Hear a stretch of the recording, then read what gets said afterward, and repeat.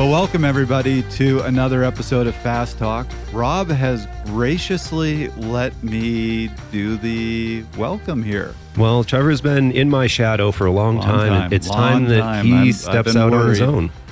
Let's see if I can do this. Let's see what you got. You know, listeners, you can vote. If Trevor really should be the host of this, let's see if he can do it today. Bonking on race day sucks, and we've all been there. Having the proper nutrition is essential for you to perform at your optimal level. Don't wait until the last minute to think about race day nutrition. Now is the time. Our race day nutrition plan will help you create a unique eating and drinking strategy that focuses on the way your body burns fuel so that you never bonk again. Today's fuel is tomorrow's win. Get your race day nutrition plan now at fasttalklabs.com.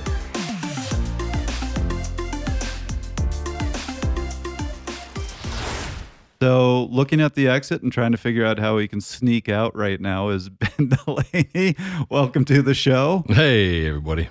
And Ben, so you have something to announce. I know this is early phases, but you've got your own project going. So can you tell us a little bit about it? Yeah, absolutely. Yeah, thanks for having me on the show. Long-time listener, second-time joiner to the pod. Yeah, I've got two things going now. Some folks may know me from my VeloNews days or my Bike Radar days. Now I am doing two things. I'm working with our buddy Frank Overton at Fast Cat Coaching, where I'm content director as of mid-July. I'm looking forward to doing that, doing podcasts and stories. And then also I'm launching my own thing on YouTube, which is called The Ride with Ben Delaney. It's featuring mostly gravel bike and road bike reviews done inside events. So for instance, this past weekend I was up in Nebraska, did the Rubidoux Rendezvous, tested a checkpoint with the aero bars and lip shifters, and then went up Sunday to the Bighorn Gravel where I tested a BMC URS. So if you're interested in seeing how bikes fare from the perspective of a guy who's been at it for many years, yeah, check out The Ride with Ben Delaney. And thanks for letting me plug my bit. Of course. I'm looking forward to watching it. So my first year working at VeloNews was your last year as editor-in-chief. Mm-hmm. Didn't actually really get a chance to meet you, but for the next, 8 years that I worked at VeloNews, everybody talked about the golden era of VeloNews, and that was the days you were editor-in-chief. So good. I will say, Ben, you know, the moment that you told us about this new YouTube channel, The Ride with Ben Delaney, right? I went on and I subscribed. I thought I was going to be like subscriber number 2, and there's already hundreds of people that are subscribed to it. So I'm already impressed. Thanks. Appreciate the support. With that said, it's funny though to me that Boulder is, it used to be the bike capital of the United States, and it's becoming like the bike media capital of the United States. This is a crazy shift that's going on right now. Yeah, there's a lot here, and that's one thing that I love about the bike business is that it's small and familial, and, you know, like Kaylee was an intern back in the day, and now he's leading the charge at Cycling Tips, and yeah, we've all been in the same orbit at different points, and I really appreciate that. So that's a cool thing about the bike biz in general. Yeah, a lot of media here. You've got people from bicycling, Cycling Tips, VeloNews, Outside, etc., and of course, Fast Talk Labs. Yeah, we're the new upstarts in the area, but it's a good family. It's a lot of fun. You know, go to the super training last Sunday of every month, and we all just go out and ride one another and beat each other up. Sure, or like, you know, you and I were going around in circles there. It's just this past Tuesday night, Pearl Zumi's got a Criterium Series, Tuesday Night Thunder. Tuesday Night Thunder. And I was going to bring that up because that strangely is how I'd like to introduce our topic today, which is about virtual racing, because you pointed that out. On Tuesday, you and I traveled relatively far to go and do this little local weekly race out in a kind of an industrial park. Relatively far. You rode your bike a half hour to get there, yeah, Trevor. I think most, minutes, I think he was riding slow. Most people in America would object to what far is. I remember like living in New Mexico when I'd hear people from the Front Range talk about what acceptable travel was. It was like, yeah, I'll drive like 20 minutes. Where I was like, I just drove up from Albuquerque. It was 7 hours. You guys are spoiled rotten. Shut your faces. Yeah. Well, to your point, it wasn't 30 minutes. I thought it was 30 minutes. It was actually 45, which is why I had to pin my number really quickly. Spray glue for the win. But so here's my question. that was a lot of fun, but why did we do that versus stay at home, hop on a Zwift race, because there's one going on every 10 minutes, get our race fixed, don't pay the $10, don't have all the travel? What was the reasoning? I'd have to say I'm a little bit gobsmacked here. Your question is in the exact opposite direction of what I was expecting it to be. I thought when we were going to talk about Zwift, I thought you were going to say, why would someone do online racing when you have the beauty of outdoor riding and racing? And that leads me to the theme, because 4 years ago, 5 years ago, maybe, that would have been my question. Why would you hop on Zwift when there's an actual race? But more and more people are thinking the other way. I have a lot of friends now that even though there are local weekly races they can go to, they're not going to them anymore. When I ask them why, they go, why would I? I can just go down in my basement, get the same fix. It's safer. I don't have the travel. Yes. So I'm just going to do that. And that is, I think, the trend that we're seeing and what we're going to talk about today. Well, it's a question of the default state, which is what you sort of implied, right? And it's almost as if the default state of racing right now is Zwift. Add up the number of participants in-person races across the U.S., across the world, and I bet you it pales in comparison to the number of people that are actually competing on Zwift in terms of participant numbers. And I think that that's incredible. And I think the conversation is why is that? Should it be that way? But why is that ultimately? And so why don't we start by talking about the changes we're seeing in the race scene? And Ben, I think you can talk a lot to this, but so I remember back when I was racing full time, believe it or not, there were so many races on the NRC. So this is the Professional North American Calendar. Yep. There were so many races on the NRC calendar, racers were complaining. They couldn't go to all of them. Now so let's separate stage races and crits. There's still a fair number of crits, but back in 2007, there were, I think, 28 stage races on the calendar. Now there's 3 or 4. So you're really seeing this dying off, I feel, of road racing. Even around here in Colorado, I remember you could go to a race every weekend, and that's not the case anymore. Yeah. I think there's a few things at play. There's the general trends. Gravel is a cool thing. Zwift is a popular thing. Perception of safety is a thing, whether that's just riding on the roads or racing in road events. That's a thing. But then another undercurrent is the cost and the logistical brain damage of putting on road events. So if you're a road promoter, getting permits and paying for police for a road event is a substantial hurdle compared to putting on a gravel event where you've got much fewer hurdles, fewer costs, or doing something online where it's free 99. So I can't point to one single thing as like, this is why it shifted. But yes, I absolutely agree that there are far fewer road races, both from like a prestigious pro situation from years ago and from a participatory standpoint in terms of like number of events and number of participants at said events. Knowing a bunch of race organizers, I think you really did hit on one, though, is the difficulty of organizing races. I've heard from many race organizers that it's getting more and more difficult. When you go to the towns to get the permits, the towns don't want you there. People in the community complain about the bike race. It's disruptive. It shuts down roads. So it's getting harder and harder to get the permits. You have to pay more and more to get them to do it. You have to have the police there and pay them double time to work on the weekends. And it really has gotten to the point to organize a road race, at the very best, you're going to break even. Generally, you're going to lose money. Is this a chicken or an egg situation, though? Because I think that the current argument that's being made is, well, it's from the event side. There are fewer events because events are getting harder to put on and all of these things. But my question and the thing that I'll champion is it's the other side of the equation. It's the riders. For me, road in general, and what we're talking about currently is road racing, right? But road in general as a sport, as a discipline, is shrinking. And I think that the decrease in events, road racing events, is because of the decline in people that are interested. The change in the ridership for me is the bigger driver more than anything else. Yeah, unfortunately, we don't have a way to quantify that, so a lot of it's just conjecture. Like what are our total numbers of participants? And I mean, we can look at like bike sales that spiked during COVID until there were no more bikes to be had. Yep. We can look at in the United States, USA cycling licenses, Yeah, that's certainly been trending downwards. But does that mean that the interest level in people competing on bicycles is trending downwards?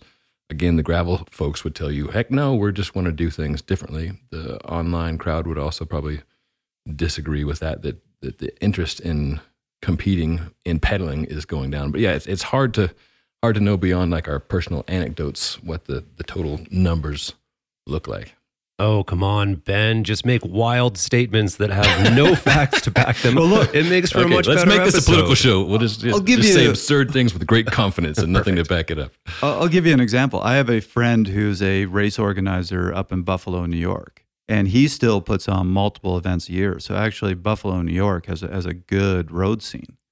I just received an email from him actually this week talking about the fact that they're getting no women to come to the races at all. So they're actually changing their rules, and all women racing is going to be free. You don't have to pay anything just to kind of give it that bump to get women back racing. So it's not there's a lack of races going on. You know, I've been to all these races in Buffalo. They're really good races. I used to drive down from Toronto because I looked forward to them. Great races. And they just can't get people to show up. Coach Alec Donahue, the founder of CycleSmart, has seen the decline in road racing, but he feels that virtual racing will actually light the fire under race organizers. I don't think it's having a negative impact. I think it's drawing a larger group that we can, draw on going forward. So I think it's up to promoters like myself to keep on progressing. I think anything we're seeing as a downturn in cycling is kind of, I'm not going to say my fault, but as a promoter, we need to keep on evolving our events to keep them attractive. And so I think virtual racing will light a fire under our feet to actually get better at what we do. Because if we can't beat out, hanging out in your basement by yourself, not meeting with people, then it's our own fault if we lose those clients, customers. So I think it does have an impact, but it's a good impact because it's bringing more people in. It's really cool. It's new, and it motivates old school promoters to kind of like liven up their game. And Ben, I think that you're right in that you said it's not like people aren't interested in competition, right? But I do think that road competition isn't necessarily aligned with where the consumer, where the rider wants to be today. It's almost kind of goes back to this technology debate we were having, earlier this morning, right? And is road racing the Betamax? Is it VHS? Was it great for a long time and the best that we had, but is it dying out and is it going to be kind of lost? Hey, you can take my Betamax and you pry it from my cold, dead hands. Says the guy that was at a road race this week. Yeah, I think I have been on the wrong side of every single debate. Right from when I was a little kid, there was the Atari and television debate, and I went in television. Bad choice. You heard it here first, folks. If you're looking for stock trades, do the opposite of what Trevor does.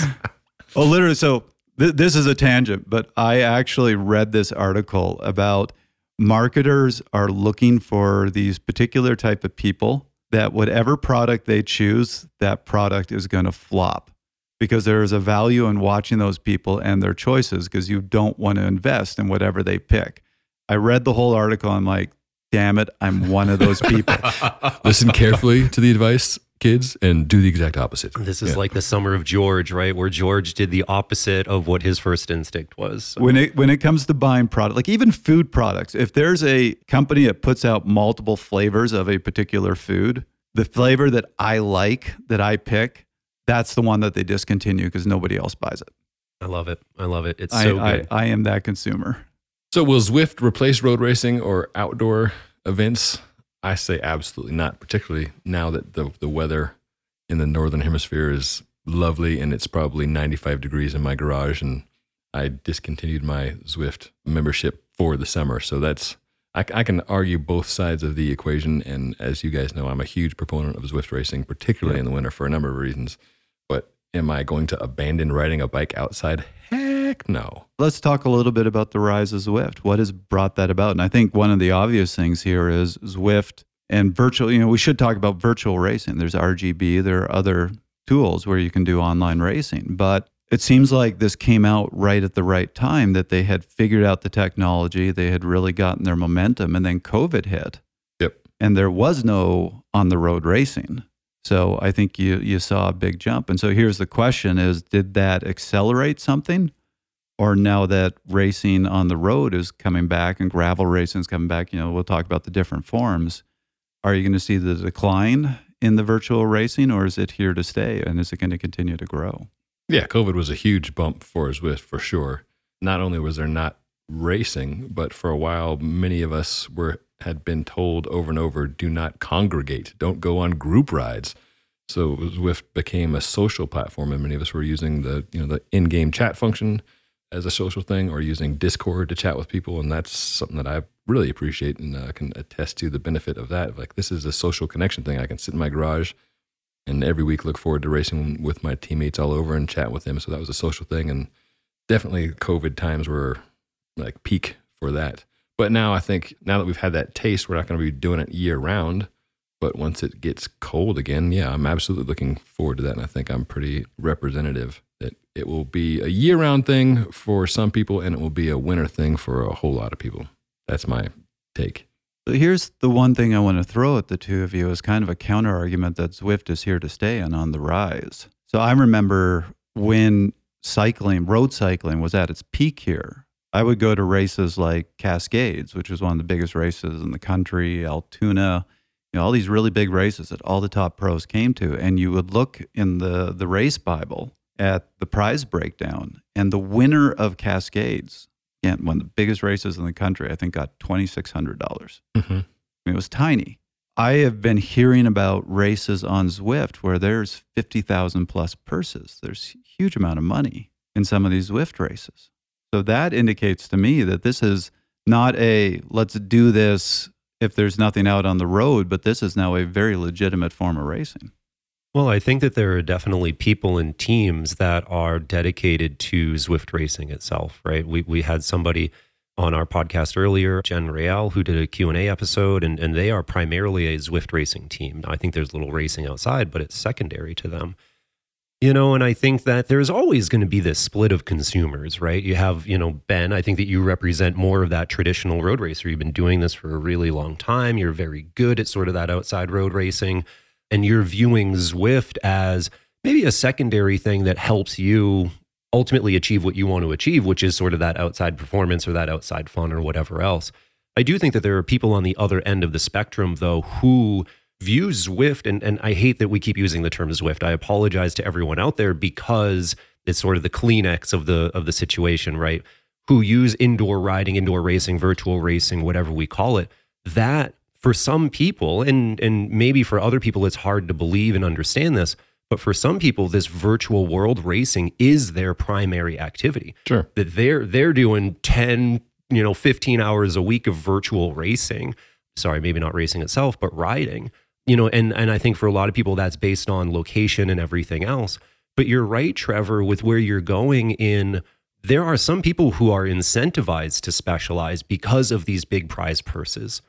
And I think that, there's a learning curve to online racing. If you're going to truly be good at it, you got to be doing it. You got to be putting the time, learning the tactics, learning how the game works, learning how your trainer works and everything else. So for some people, 100%, those big prize purses are really driving people to be specialized in this area. I think there's a key distinction between professionals doing something to make money and ostensibly to entertain others, and then the rest of us as participants doing something for the enjoyment. And there, I think there's a pretty clear distinction between in-person events, like you mentioned, races like Cascade, or any stage races where there's a pro field and there's an amateur field. With Zwift racing, often the pros who are there at the incentive.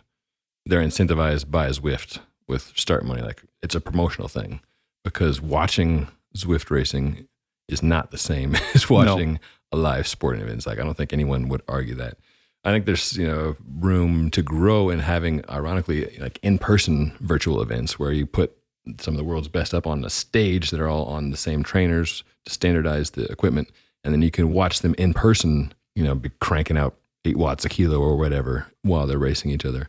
But very few people, like the Zwift World Championships, the viewership on that, the biggest online race in the world, UCI sanctioned, pales in comparison to watching any normal outdoor event. So, and I don't think that's necessarily a bad thing, but I think that's a key distinction between the two. And yeah, there are very few races where there's pro money being offered for events, but for the most part, it's a participatory thing, and that's cool. There's nothing wrong with that at all. But that's a very different thing. But when you look at it from a sponsor standpoint, I do see the appeal of wanting to sponsor something like Zwift. Cascades, as I said, at its peak was one of the biggest races in the country, but it didn't get television coverage. And I will point out, part of the reason the prize purses were so small is because most of the money went into organizing the race. Everything we were talking about, getting the police, the road closures, that sort of thing. Zwift, you don't need any of that. Any money that you can put all the money towards the purse. But if you're a sponsor and you sponsor Cascades, because there's no TV coverage, the only people that are going to see your sponsorship are the people in the local community who are standing on the sidelines. You aren't going to get that much exposure.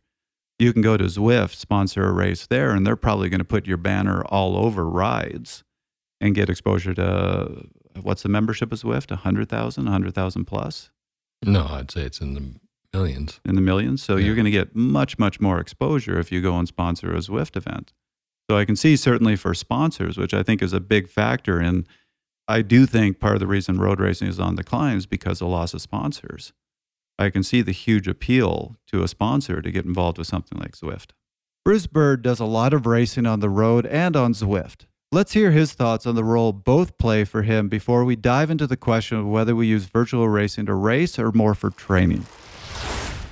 There's no way to replace the feeling of riding outdoors. That is always going to be there. That's a huge draw. The amount of people during this COVID and lockdowns and various, degrees around the world, people have been buying up every type of bike equipment so that they can ride. There's a small percentage of people who ride bikes who race. And even the World Tour has been doing everything to show races to, again, it's like have something for people to cheer about, to look forward to. So virtual racing, no, it will not replace real racing. There's no way. But, we've got a lot of winter months, and there's some days where you're a strong man or woman. You've gone out and ridden your bike in snow and ice for, however long. And you say it and without any, leg warmers on, but you have arm warmers on, and my legs didn't feel cold. No, there's a cost to all that physically of training in those tough, and it's great to accomplish you go out there with a group of people and accomplish some great things, some tough things, but still virtual racing has a big draw as well. And at this point, I'm racing on 4 different platforms. So I've seen that evolve quite a bit. To throw this back a little bit, Ben, I think it's really interesting that you're making a distinction between the professional and the amateur and how they're engaging with virtual racing, because it really brought up a distinction in my mind that I think is important as well. We're lumping virtual racing in general all into one bucket. But for me, I'm not even sure that should be done, because 99% of the races I've ever done in the virtual world, in my opinion, they weren't really racing. I would not have approached racing this way. And what I mean is, oftentimes it's a Tuesday afternoon. I just got home from work. I have limited time, and I'm like, oh, there's a race starting in 15 minutes. I should run out to the garage and do it. Yeah. And it's almost like an augmented workout for me, that has a little extra motivation because I have some other people I'm trying to beat. Whereas in my mind, racing is normally something that I'd try to be fresh for, well fed for. I would investigate the course ahead of time. I would be doing all of these things to have my best personal performance. And most of the time when I'm racing in Zwift, I don't really care that much. I'm just looking to go out and get a good, hard effort, to sweat and to be motivated and pushed. Sure. It's like a gamified group ride. Yep. Where, you're not going to peak for it. And you're not going to show up an hour in advance. You're going to get there, come squealing in a few minutes ahead of time. And it's a fun way to get into a hard workout.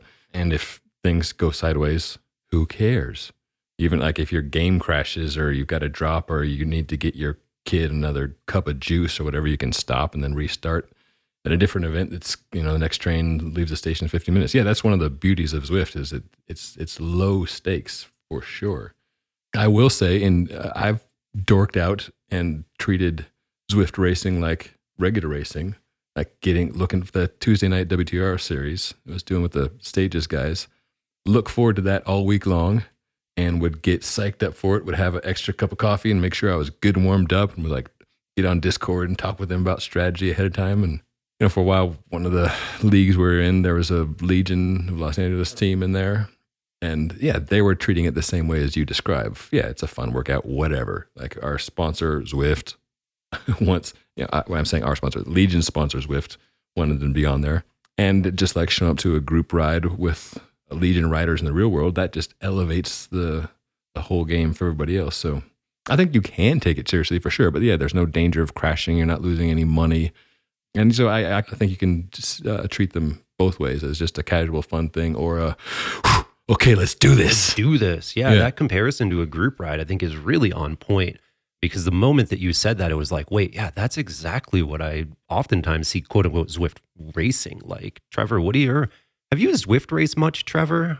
I've never seen you Zwift race. No, I've done a bunch, but you bring up a good point, which is when I go to a race on the road, I've paid for it. I often have to drive there. When I get there, I'm like, I am here to race. Yeah.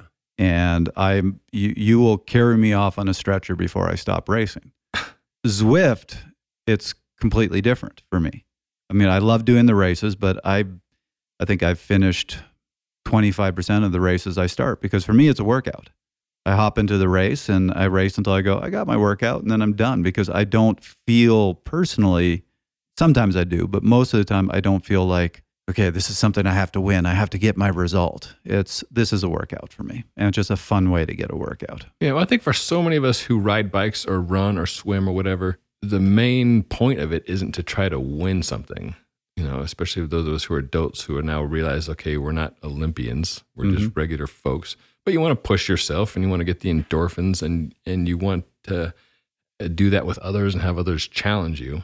I think that's why, group rides are so popular, or cycling events that aren't races. Like here in Colorado, we've got things like the triple bypass, where it's the course and the duration is the challenge. Yeah. And that is very enticing for a lot of people. And there's the safety factor feels better. So I think that's another checkbox in the Zwift column, is that, you can get all the positives of a group activity without it all being about, where is your name on the result sheet? Listeners, as the cycling season starts to wind down, your data is important as ever. We know sifting through those numbers can feel daunting. Good news. We have over 30 years of coaching and data analysis experience. You go race, leave the analysis to us. Book your data analysis session today at fasttalklabs.com/solutions.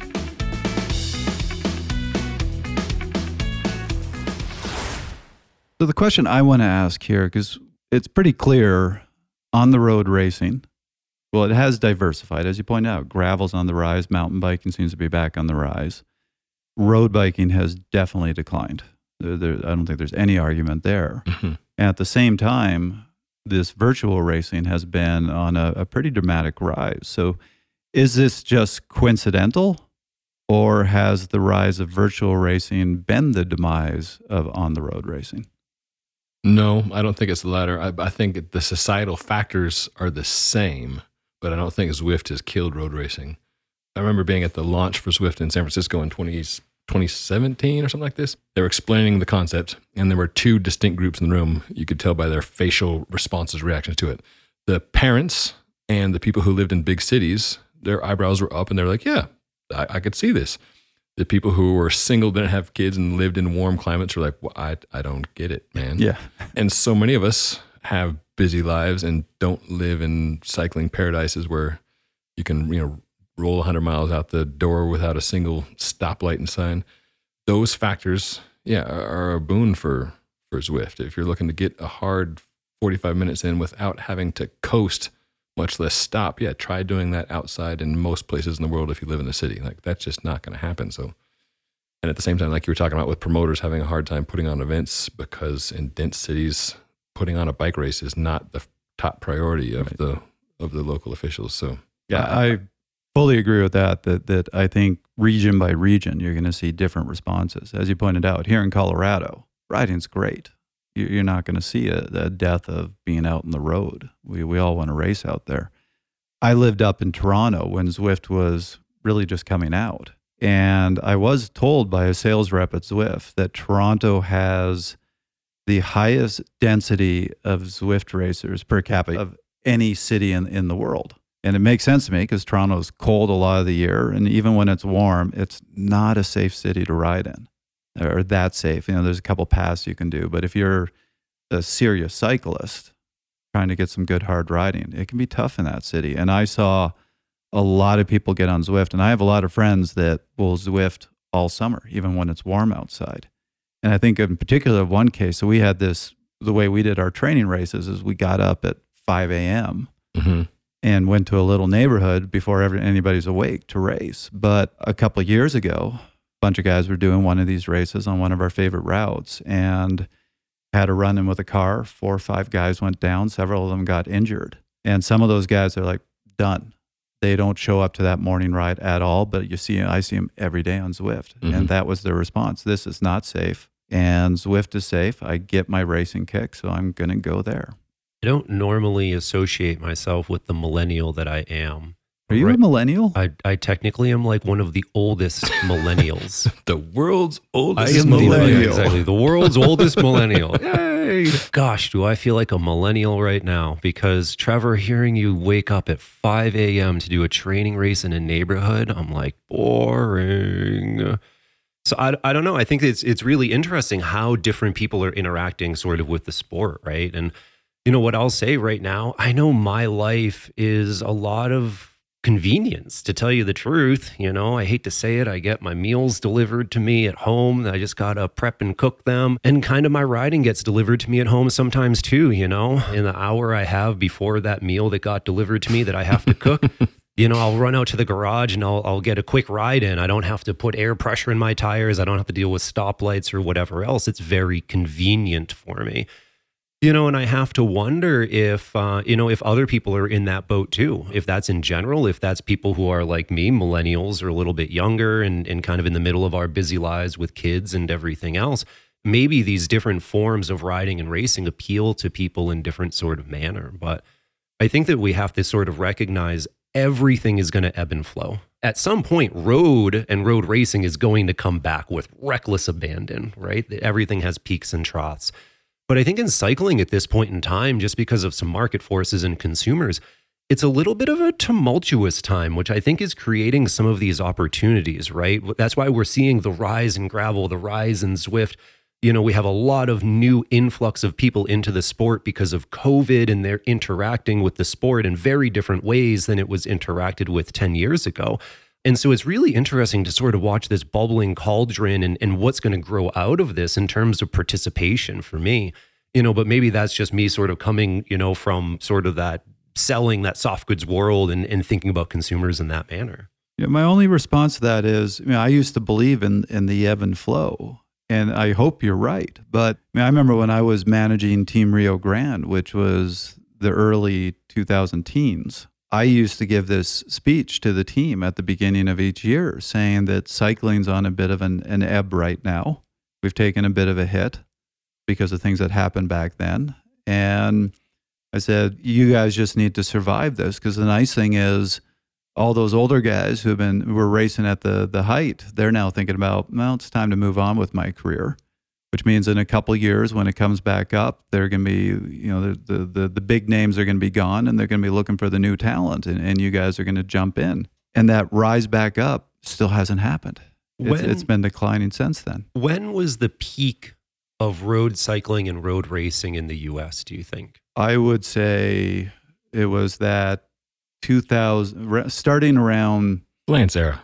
Come on. Yeah, so kind of early 2000s to, it was on a height until about 2010, 2011. And that's, I hate to put it, you brought up Lance. When he admitted to doping, that's when you started to see the decline. Certainly what sparked that, because I was working with a few race organizers and talking with them, and they said when Floyd got busted, when Lance admitted to doping, a bunch of their sponsors just went, I'm out. I don't want anything to do with this sport. So when was road cycling on the rise, right? If what, the 80s, that was sort of like Red Zinger days, if I remember right, And so from the 80s to year 2010, that's 30 years. right? Of moving on the way up. If we go from 2010, 30 years, I think that we're heading down for a few more years because we're in the 2020s right now. But I bet you in another 8 years or so, we're going to start to see the resurgence of road cycling. And I do think that the trends take a long time like that. And, you know, we saw this, I think, in winter sports, right? Where skiing was the thing for a long time. And then snowboarding came in and skiing went down, down, down for a solid 20 plus years. And I think just now skiing is on the way back up because people are seeing you can have fun with skiing that they thought was only reserved for snowboarding before. So I do think we're on a cyclical cycle. And in my opinion, it's just a longer cycle. My one counter argument, and Ben, I mean, you've identified this. Look at the show that you're doing where you're focusing more on types of racing that didn't exist 10 years ago. Back even 10 years ago, 15 years ago, there were two types of racing, road racing and mountain biking. And you are now seeing a diversity. You're seeing the rise of gravel racing. You're seeing Grand Fondos become increasingly popular. Personally, I think the triathlon is back on the rise. So you're seeing multiple different options, and virtual racing, which we're talking about today, has become part of that. I think maybe the size of the pie might change a little bit. Maybe the pie has shrunk a little bit and it's going to increase again. But now you got a lot more different forms of on the bike racing that are competing for that pie. And I don't know if road racing will ever have as big a piece of that pie as it used to have. I think that's up to road racing and road riders, to tell you the truth. Will road racing adapt in the way that it needs to regain the participation of who the consumer is today? If that doesn't happen, I think road racing dies, right? Because people are still racing. We've identified that gravel is on the way up. I mean, gravel and road racing are relatively similar in the whole scheme of things. They're both on drop bar bikes, blah, blah, blah. But why is gravel on the way up and road is on the way down? What are those factors? And can tarmac-based racing adopt those? And then I think that we see the rise in popularity again. The number of genres of cycling disciplines is definitely increasing. Renee Eastman sees virtual racing as just another genre. Let's hear her explain. That's a good question. I'm stumped because I hadn't really thought about, is it changing athletes? So I'll maybe relate some personal experience with it, is that it is a whole different genre of racing. You know, just like road races are different from crits and pursuit races are different than points races that are different than, you know, hill climb races. You know, these virtual races tend to be just flat out hardest at the start, hold on for dear life for a relatively short period of time. So that would change how you might approach your training to get good at that, or certainly approach your race tactics, if you will. Because, you know, in most races, let's say it's a road race, we want to save our bullets for the end. Not in virtual racing. You can't save your bullets for the end.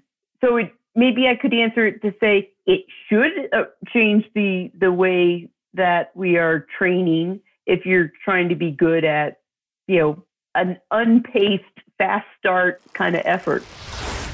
Well, road racing, by definition of its format, is elitist, right? Like the people off the front of a road race are doing one thing, the people in the pack are doing another thing, and the people who got dropped and are now wondering why they got up early and drove 2 hours to pay money to feel bad about themselves, they're having a fundamentally different experience. And so you have to be at a certain level to participate in road racing and have it be a fun thing. We're like, yeah, that was cool. I want to do that again, right?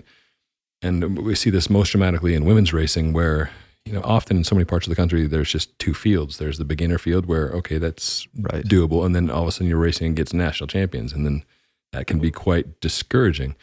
So with gravel racing, yes, it's called racing and there's time chips on your little number plate. Only a minority, you know, single digit, I would say, are actually there to race. You know, we would identify with Trevor's mentality of like, well, we got to show up and we got to get results and here's how we're doing. Most people are there to finish it, more like a running marathon. That's a big part of the draw, is that, yeah, your life can be getting sideways. You haven't been training as much as you wanted to, but you're still going to go there with your friends. You're going to do the thing. It'll be a big challenge. And wherever you finish up, it won't be a disappointment. So I think that's a fundamental difference between a gravel event and a traditional road race, whether that's a criterium or a hill climb or a road stage. I think that road racing is very much about competing against other people, right? I mean, the order of your thing, you're categorizing yourself based on your ability. I should be able to beat all of these people. Why am I not beating them? I think that in the gravel, as you're pointing out, there are definitely some people there competing against other people, the very tip of the, maybe the top 10% of people or whatever.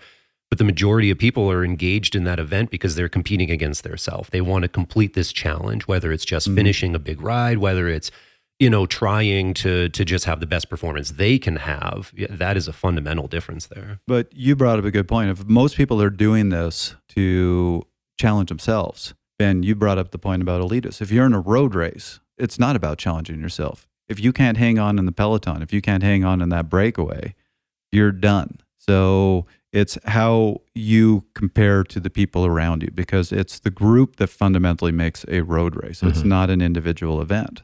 If I just wanted to challenge myself, I'm going to go in a gravel race, or I'm going to go in a Gran Fondo where you can just go your own pace and see how you finish. So that in itself is an argument for these other forms of racing being on the rise. Can we tie that back to the virtual world? Does this help explain some of the rise there? Does it have similarities with that gravel racing and how people are approaching it? Yes. One interesting thing I hear coaches not complain about, but maybe complain about, is people who do a lot of Zwift can get fixated on numbers like watts per kg, right? Like that is how they measure, not self-worth, but how they're improving or not.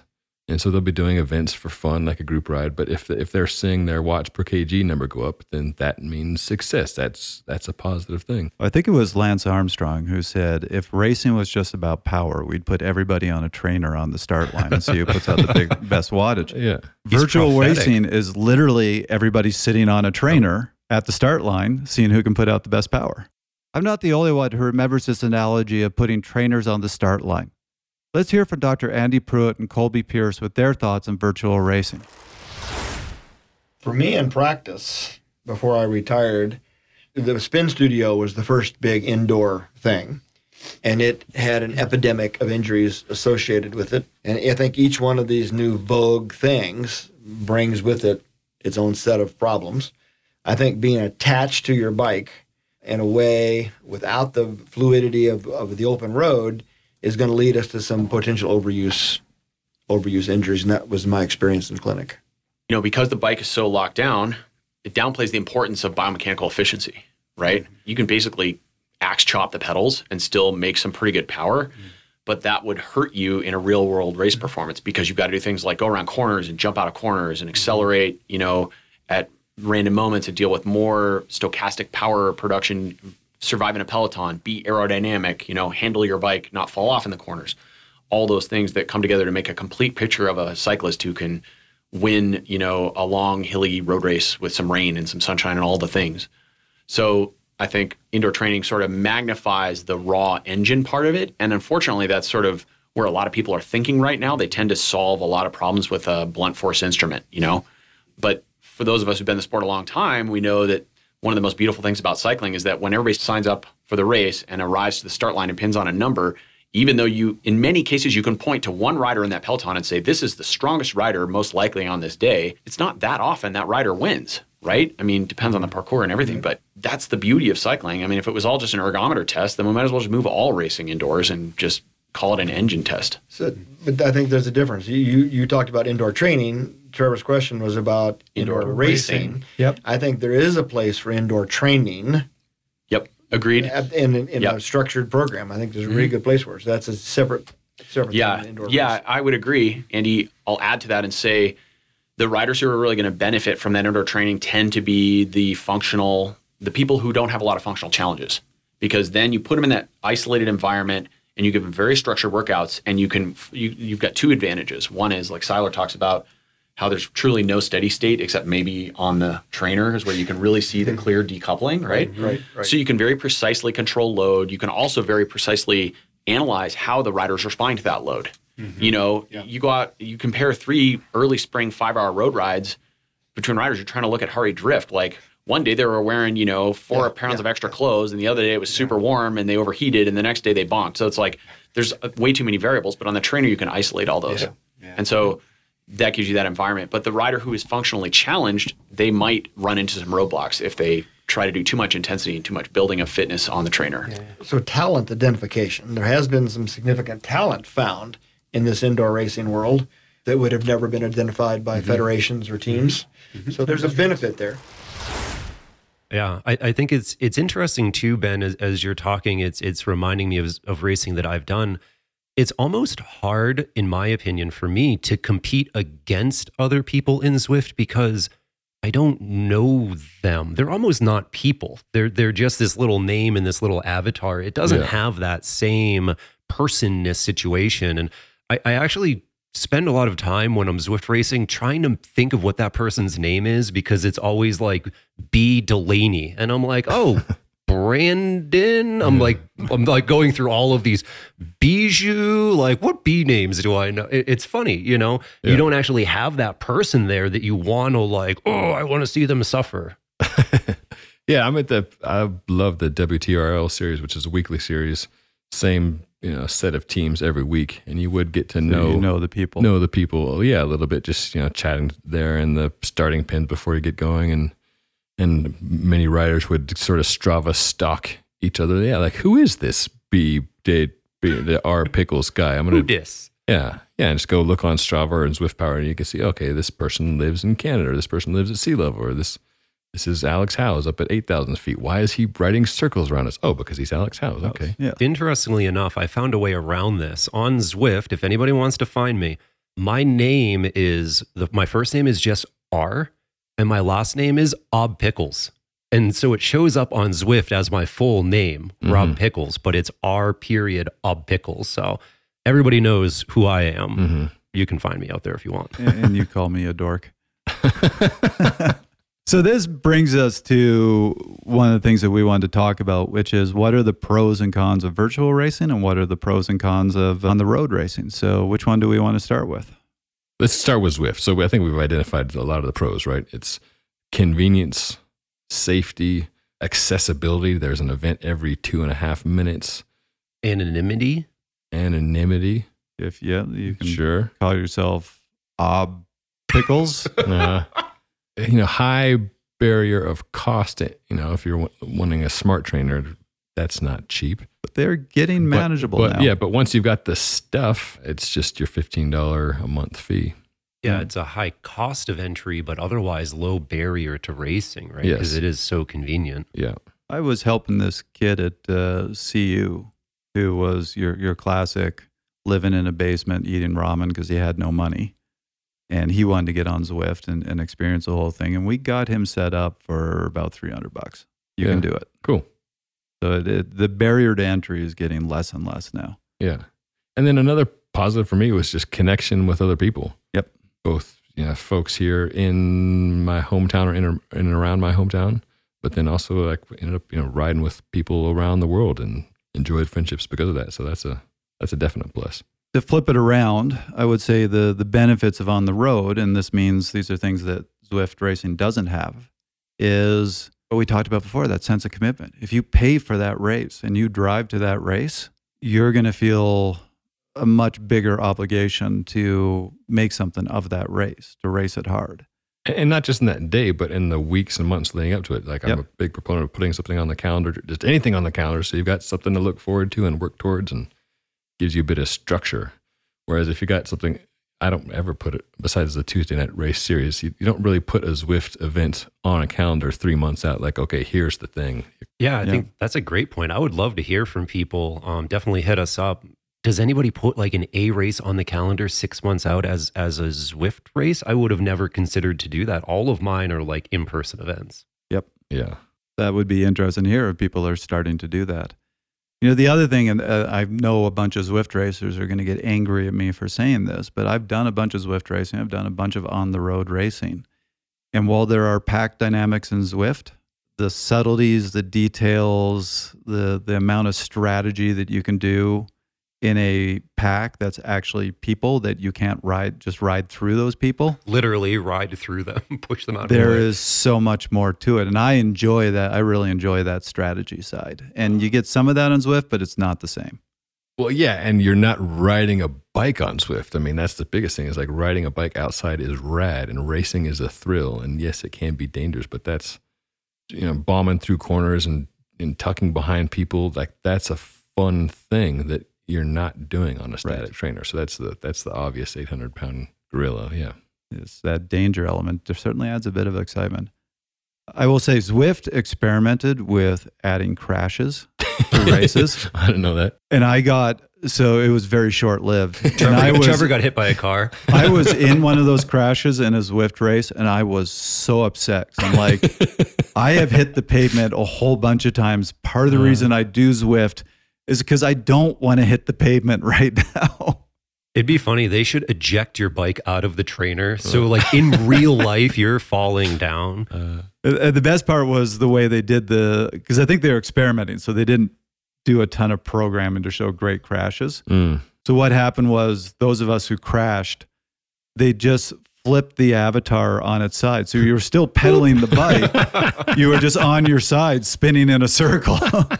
That's funny. I didn't know that was a thing. I think, gosh, we should make it fully immersive. We need trainers that splash water on you, that nudge you, that if we want, we could make virtual racing the thing. We just need to put more technology into it. Yep. Look, I'll point out another benefit to virtual racing versus on the road racing right now, which is you have more selection. We don't have a ton of selection with the road races, even here in Colorado right now. So you kind of go to whatever event's going on. And sometimes not a race that suits you at all. On Zwift, you can take a look and go, well, there's a flat race, there's a crit, there's a climb up Alpe d'Huez. I'm a climber. I'm going to go do the hour-long climb. Oh, for sure. Yeah, for me, I know I definitely choose events like, let's find a crit with like one punchy climb on it because that's about all I'm good at. So works for me. For many of us in North America, the road racing season is winding down. You can test your end-of-season fitness with Fast Talk Labs. Just schedule an inside advanced test with us. Your inside test results will reveal your VO2 max, up-to-date training zones, anaerobic threshold, carb max, fat max, VLA max. Then it'll suggest a path forward for better training and fitness. Learn more at fasttalklabs.com. So as we start to close this out, this brings us to the final question, which is, what is the future? Where do we think this is all going to go? And this is entirely opinion, I know. This is entirely opinion. I'm going to take a bigger picture. I think that the future is that road, and to bring this bigger than road racing, I think road needs to be redefined. I think that road needs to really investigate what it is, why we're seeing the decline, what is it about these other disciplines of cycling that people find appealing, and that road can incorporate some of those. And those are road events, those are road riders.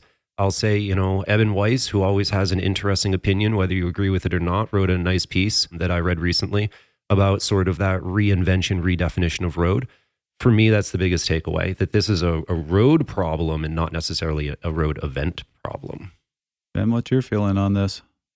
I think all of the things will continue. I think USA Cycling or another major entity is needed in some ways to make road racing great again. I know that's a highly unpopular opinion, but once upon a time, you got an unattached fee if you did an event and you weren't part of a club, because all clubs were required to put on events, and that's where events came from. It was like everybody had to take a pool, right? Everybody had to put on an event, and now that's no longer the case. And so now we've got a lot of people wanting to do events and much fewer events being put on. So I think, as unpopular as it is to have a federation regulating and enforcing things, I think that is a necessary thing. I see gravel only continuing to grow because it's a riot, and you can get in where you fit in. If you want to scratch the competitive itch and race at the front, you can. If you want to treat it like a marathon, you can. Zwift, I don't see getting bumped from its perch in the online space at all. Like there are other platforms, but Zwift has the masses, and that's the other key piece that we didn't talk about. It's just the sheer number of participants there. It's not like there's just events. Like for years, Be Cool had events that would start, but you get in there, there'd be 4 people. Right. Who cares? So just the Zwift's critical mass isn't going to be erased. Yeah, I agree with both of you. I don't think non-virtual racing is going anywhere, but I do think what we're seeing is more and more types of racing and types of events sharing that pie. And so I think you're going to see each type of event, even road racing and mountain biking, getting a smaller piece of the pie. In terms of virtual racing, I think Zwift and some of these other virtual cycling tools have done a really excellent job of promoting them. And I do think they are going to legitimize it as a form of racing, not just as something you do when there isn't a, quote, real race going on somewhere. Mm-hmm. I think you're going to see more and more people seeing this as, this is my racing. And I take this as seriously as people used to take out in the road racing. And I give full credit to Zwift for the work they've done to legitimize it as real racing. And I give full hope to other entities that they're going to make something that's awesome. I know that there are some other things out in the wings. I would love to see a competitor to Zwift to really be pushing this segment forward and increase that user enjoyment. Before we close out the episode, let's hear from Chris Carmichael and his thoughts on the future of virtual racing. Wow, there's quite a bit that's different. From the events themselves are really different than, in-person kind of events, or, live events. I shouldn't say live. What would, as opposed to in-person, I guess, is the descriptive, whether it's the influence of heat when you're doing these indoor races, virtual races, the demands are many times greater than what you're seeing outdoors. They're relatively shorter. So they're usually much more intense. Equipment-wise, there's a lot to consider on that as well. It's a whole new world, and I don't think anybody's got all those answers put together. I think anything that's new and you start diving into it, you start getting some answers pretty quickly, but a whole new set of questions develop. And I think those are the things we're starting to see is all the new questions that are coming up as we get answers to some of them. So we're really more in the question phase than having the answers yet, is what you're saying. I think so. I think we've got, it's like I remember when power meters first, started getting out there and we started looking at measuring, having them in races and on athletes in races in the early 90s. And wow, we were able to answer some questions that we had right away as we got this data, but there are a whole new set of questions that developed. And I think that's always seems to be the case in new technology is you get some of your questions that you always wondered about, but then all these new questions are thrown up that you got to do a deeper dive on, like the continuous glucose monitors. We've now got a much better idea about fueling and the individual aspect of fueling and things like that.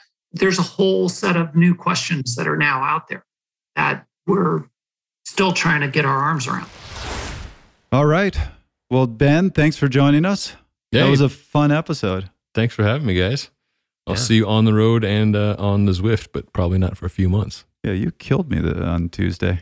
Before we close out here, so we went to this Tuesday race, and there's a A, B, and a C field. So A goes last. I arrived. I see Ben in the B field.